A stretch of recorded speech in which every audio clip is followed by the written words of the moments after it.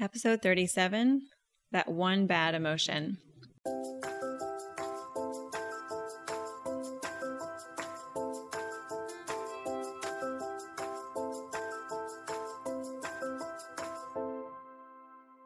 Welcome to the First Year Married podcast, where we get real about building the marriage of your dreams.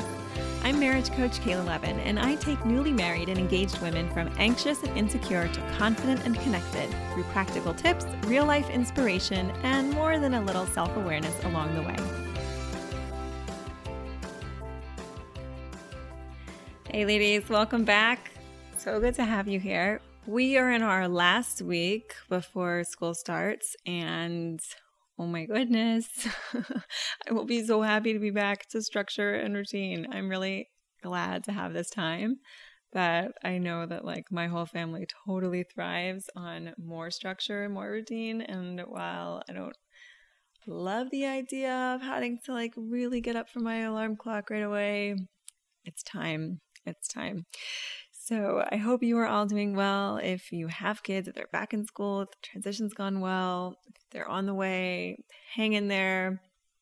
If you don't have kids and school is not on the radar and this is just another season, you know what? You get to make of it whatever you want. Hopefully you can find that still access that energy that, I feel like that back to school energy kind of sits with you after all those years of being at school. So, is there something that you want to focus on here in these last few months of the year?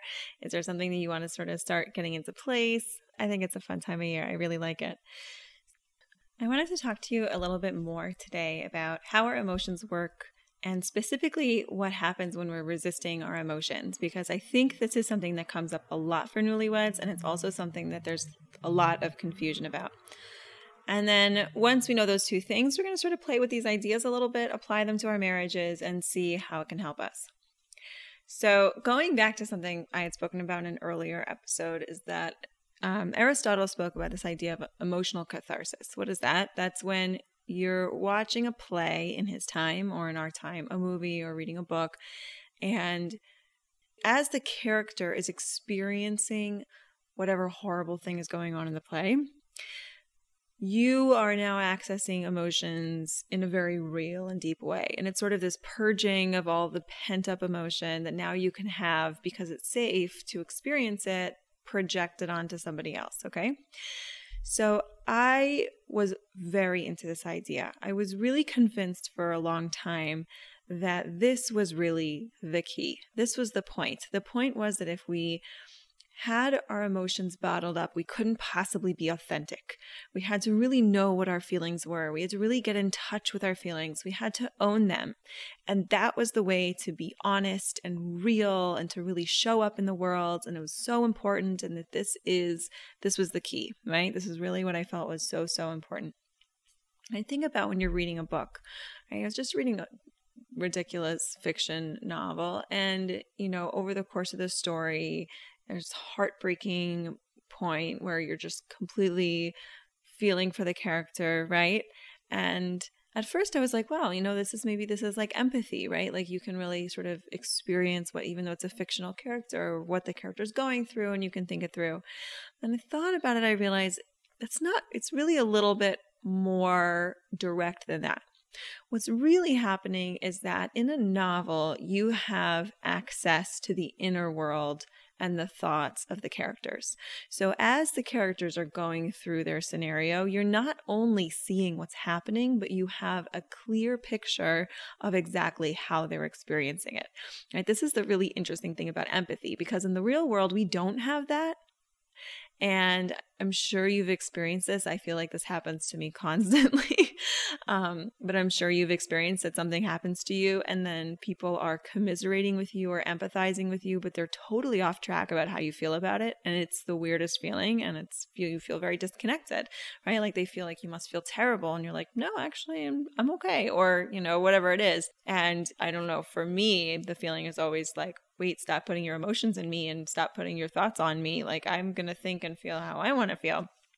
That's the issue with empathy between people, because we don't have that inner dialogue written out on a page in front of us. So there's no way for us to know exactly what somebody else is feeling or thinking unless they tell us. And when we're reading a book, you do have that inner working. So what happens? So because you're identifying with the characters, you share their thoughts. And what do we know about thoughts? Thoughts trigger feelings, right? If you have a certain thought, you're going to feel a certain way. In the same scenario, a different thought will make you feel a different way. And it's really just which thought happens, right? Which one you attach to or which one you believe. And we don't have any of that. When we're reading a book, you just get the thoughts that the character has, and then you just go straight into the emotion, right? So people are a little bit more complicated in real life, thank goodness. We have this process, and this is kind of the second level of my investigation into what authenticity and self-awareness was all about, was realizing that you can fool yourself with your emotions, right? You can convince yourself that something is tragic. You can get completely lost in an emotion. You can make something so unjust and unfair that you're non-functional. You can dive and dig your heels into any emotion, and you don't necessarily need to. And I think because I was coming from a place of feeling like strong emotions were somehow more authentic, that you really had to pay attention to strong emotions, and I had a tendency to do that. All of us tend to listen to the emotions that hit us in the gut more than the ones that don't affect us so viscerally, right? And it's so important for us to realize that when we have a strong emotion, it is just a response to a strong thought. And maybe some of us are just better at coming up with more dramatic thoughts, maybe that's all it is. The real self-awareness and authenticity doesn't come from diving into our feelings and feeling our feelings. It comes from knowing where those feelings are coming from, and then having the ability to step back and realize that those thoughts that are running through your head are not you. They're just something happening in your head, and you are the one in the driver's seat looking at those thoughts passing by, deciding which ones are a bus you want to get on and which ones you're just going to let go, right? Deciding which ones you want to attach yourself to and which ones are not worth the time or the energy, even if they do hit you in the gut, even if they are true to you and you do believe that they're true. It's not a matter of deceiving ourselves. It's not a matter of positive mantras, which do seem to work for some people, right? It's a matter of saying there are so many thoughts that you think over the course of the day. Make sure you're choosing the ones that are going to get you where you want to go. And that doesn't mean everything is rosy and everything is perfect and I can do whatever I want and the money is all coming. It's just going to flood in. To me, those are a little too like juju out there for my personality. If they work for you, great. But having that awareness of saying, wait. So all these like deep emotions, all these intense emotions that I'm having, I need to investigate. But I'm not investigating from a place of what am I feeling? I'm more investigating from a place of what do I believe to be true? What do I believe to be important? And who do I want to be? So emotions are coming from your thoughts. So we need to step back and look at the thoughts. And very often emotions, the thoughts that seem to be the most true to us are really beliefs, which is just a thought you've been having over and over and over for a very long time. It's a thought that's so automatic that neural pathway is just instant. The second you see the number on the scale, it means fat. There's no question about that number, right? Or the second that you are asked to speak in front of an audience, it's, I can't do that. I'm not good at that. Whatever the thing is, where it's like, this isn't even a conscious thought. It's just, this is the reality. I don't know how to speak in front of people. People have this a lot with personality things. Oh, but I'm an introvert. Oh, I'm an extrovert. Oh, I have this love language, or, I'm whatever, Enneagram, whatever the thing is that you are. And it's like, oh, that's just who I am. That's just what I am. Okay. Those are thoughts you've had a lot of times, right? And so now they've become a belief, but everything that's coming from that is a little bit of a automatic chain. I'm not liking what's coming from the thought. Let's say, for instance, I'm an introvert. That's not getting you where you want to go, or I'm not good at public speaking, or I've never been able to speak in public. If that's not getting you the result that you want, then those beliefs can be a little bit harder to challenge because you've had them for so long. But know that a belief is really just a thought. It's just a little bit, it's like a thought in bold, maybe underlined. The piece I really want to get into today is what happens when we have that emotion. Okay, so you have a thought or a belief, right? And it's going to trigger a feeling. So what happens? So let's say my husband goes out without telling me, and I was expecting us to be spending time together, and now he's just not there, okay? And I have this thought that he doesn't really care enough to want to spend time with me. So that's going to create a horrible feeling, right? That would be very crushing. That'd be very hurtful, painful. Maybe you feel rejected. So what's going to happen when a person is feeling hurt and rejected? There's a couple different things that they can do. One is they can try and get rid of the feeling. And this is what most of us do automatically. And it's a very understandable human response. Feeling hurt and rejected. Nobody wants to feel hurt and rejected. What things make us feel less hurt and rejected? Okay, well, maybe it's going on social media because then I feel connected to other people. Maybe it's eating something because then I feel like I'm treating myself, right? Maybe it's shopping. What is the thing that I do that gives me that rush that's going to sort of cover up or push away that emotion that I don't want?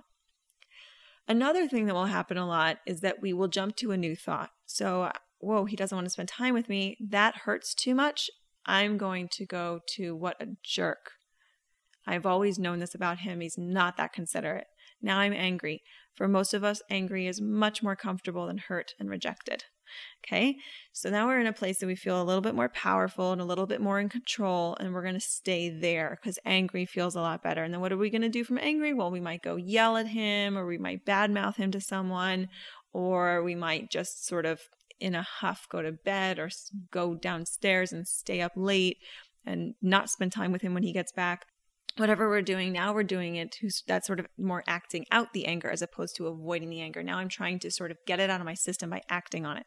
Okay, so the first one is that we try and avoid the emotion. The second one is we switch to a different thought because that thought's too painful. I just want to point this one out because I see this one happening a lot. I see a lot of women. It's very hard to be a newlywed sometimes. And I think for a lot of us, the hardest part is the vulnerability that we feel. It's an extremely vulnerable relationship. And vulnerability is not something that we are naturally good at. And so when we're in a situation where we're given a feeling, right, when we have a thought that creates a feeling of vulnerability or rejection or hurt or insults, personal, there's something wrong with me, right, any of those things, we very quickly try and switch it to a different thought, which is usually one that's more accusatory about him. So just notice that. The last one we have, which is generally the most ideal, is you have a thought and then it creates a feeling. So let's say she's feeling hurt and rejected. So what if she just decided that she's going to be hurt and rejected right now? I know this sounds crazy, but what if she just decided that whatever he did, and she had this thought, and maybe she even has the awareness right now to think, okay, I know it's just because I'm thinking that's what that means and whatever, but I really do feel that way and it really did hurt my feelings.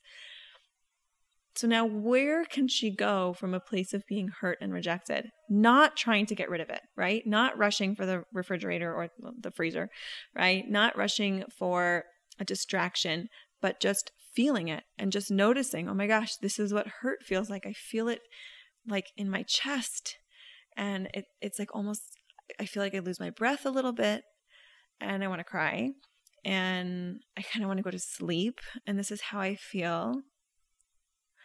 Okay, so what I want to offer to you are two things. One is that this is a more authentic place to be than rushing to anger. In this situation, right, anger is really just a cover-up. Anger is, I would say to myself, but not to you, a cop-out. It's trying to avoid something that's too uncomfortable to deal with. But if we're willing to say, okay, when I'm hurt, I'm going to be hurt, then here are a couple of things that could happen. One, which I would highly recommend, and this would really only go for a relatively healthy relationship, really as always, is from a place of feeling authentically hurt and rejected, she can say to him, wow, that really hurt. In most cases, if he's not feeling manipulated, if this isn't something that's a sore subject between them, he'll be receptive to that, right? He'll be surprised maybe, or want to fix it, or want to explain, or, understand it better. From a place of feeling hurt and rejected, she can ask herself, do I believe that if we spend time with our friends, in exactly whatever scenario happened tonight, do I believe that that is a reflection of how we feel about each other? Now, she might not be able to do that immediately, right? But I think that when we step back from, here's how I'm feeling about my relationship, to what just happened, and then is this really a rule that I believe in for our relationship, that if we go out with our friends, then that's what that means? Or it's how I'm taking it right now, but I don't really believe that to be true, right? That's a way to sort of step back into that driver's seat and say, okay, here's this thought that just caused this total train wreck emotionally, but do I really believe that thought, even if I'm still experiencing that emotion? Because when I'm not running away from it, then I can actually be there and I can come back to sort of a conscious experience of what's happening. I want you to consider that for most of us, there's one major negative emotion that we experience in each relationship, specifically in our marriages. It might be anger, resentment, frustration. A lot of what that emotion is going to be the way that you generally interpret things. So when things happen not according to plan, some people are more likely to jump to hurt and some people are more likely to jump to annoyance, right? And just that's really going to be based on what's the most common reaction for you. So I want you to try to identify, and don't worry too much about getting this perfect, but just off the top of your head, what do you think is probably the most common negative emotion that you experience in your marriage? So the first question I want you to ask yourself about that is it an emotion that you're jumping to because of an emotion you don't want to be dealing with? Meaning, if it's anger or annoyance, is it actually hurt or is it really just anger and annoyance, right? It might be either one. So is it a cover-up emotion, or is it really that is the emotion that you're experiencing? And then taking that emotion and articulating what it is, I want you to question, what if you signed up for it?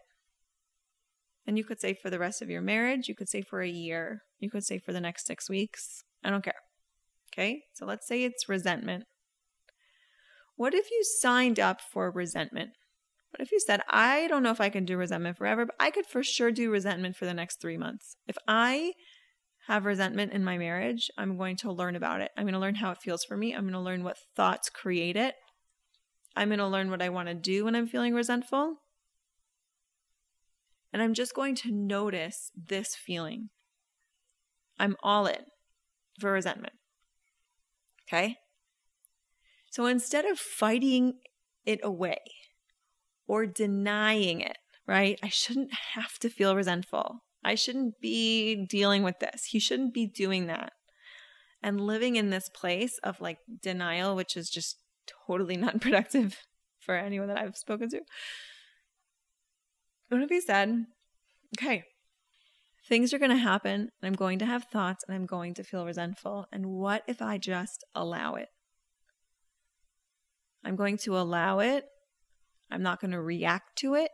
It's just going to be there. And then I'm going to go on with my day and I will just bring resentment along with me as long as it wants to stay.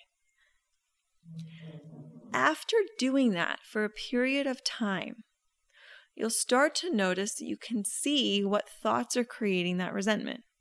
You might get to a place where you can start to question those thoughts. But what I want you to start with is to know that most of us have, in most of our relationships, some negative emotion, and it's usually the same one over and over. Now, granted, there's other ones too. I'm not trying to say it's only going to be one, and if there's more than one, there's something wrong. There's going to be other ones too. But if you were to just grab that one major one and say, what if I'm just okay with that? I'm not going to panic if this relationship causes frustration or annoyance for me. I'm going to say like, yeah, I know. Let's say that even as he proposed to you, you were told, just so that you know, probably about 40% of the time you're going to be annoyed. Right? Like I wish we got that. Wouldn't that be great if we got that? But the thing is that like about half the time we're going to be experiencing negative emotion. And we tend to just go to the one that's the most comfortable for us. So we're just going to keep going to that one until we do the work on it. And you might find that whatever that negative emotion is, you might also have it with your mother or your sister or your boss or your sister-in-law, right? Because it's the one that's like our comfortable. It's like our teddy bear negative emotion. Like it's the one that it's the most comfortable to go to. The thoughts are the most, whether it's blaming the person or being annoyed with the person or being hurt and feeling like a victim, like whatever it is, it's the most comfortable place for us to go when things are not going according to plan. So I want to encourage you to research this emotion for yourself. I want to encourage you not to fight it, not to react against it, and not to replace the thought immediately. I want to encourage you to sort of do an investigation of allowing it. Study it as if you had to write an essay on what resentment feels like or whatever your emotion is, right? This is what it feels like. This is how I would describe it. This is where it is in my body, right? If you had to do that, what would that sound like? What would that look like? What happens for you when you are allowing that emotion? How are you showing up when instead of fighting it, you're just allowing it and then you're going about your life as planned?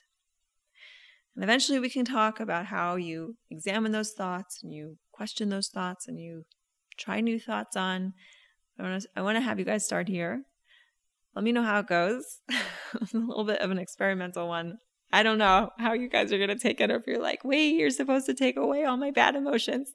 I hope you don't think that, because I'm going to only disappoint you. We want to be more mindful about our negative emotions, but they're not going to disappear. That's part of the work that we're here to do. And thank goodness our marriages give us an opportunity to do so much self-work and so much self-growth. And the truth is, wherever you go, there you are.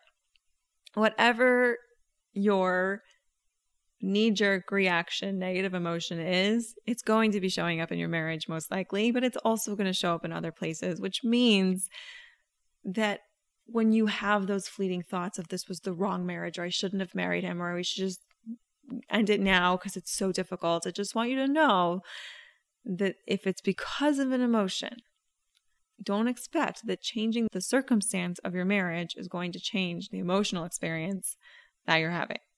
Because you will take the same emotion and the same thought patterns and you will just take them with you to whatever you do next. That's not to say that no one should ever end their marriages, but this would not be the reason why. All right, ladies, I will see you back here next week. It has been wonderful hearing from you all. I hope you continue to connect with me. For those of you who haven't had a chance yet to check out the free class on my website, I just want to invite you to do that. It is I think it's less than 30 minutes. I think it's like a 25-minute video. It goes through how to build a model for yourself, how to use the model. It's sort of a very basic structure of how to do it, but specifically for women who are newly married, or even if you're further on, but specifically applying it to your marriage. And I would love to have you over there. You will also get added to the Monday Minute, which is my weekly email, which is just a short update on what the week's podcast is about and a little bit of inspiration to take into your week. And I would love to have you join us. We have an amazing community of women who are focused on using their marriages to develop themselves, to push themselves, to become the best version that they can be. It's an amazing, amazing place to be. I'm so honored to be working with you all. And I hope you have a wonderful week.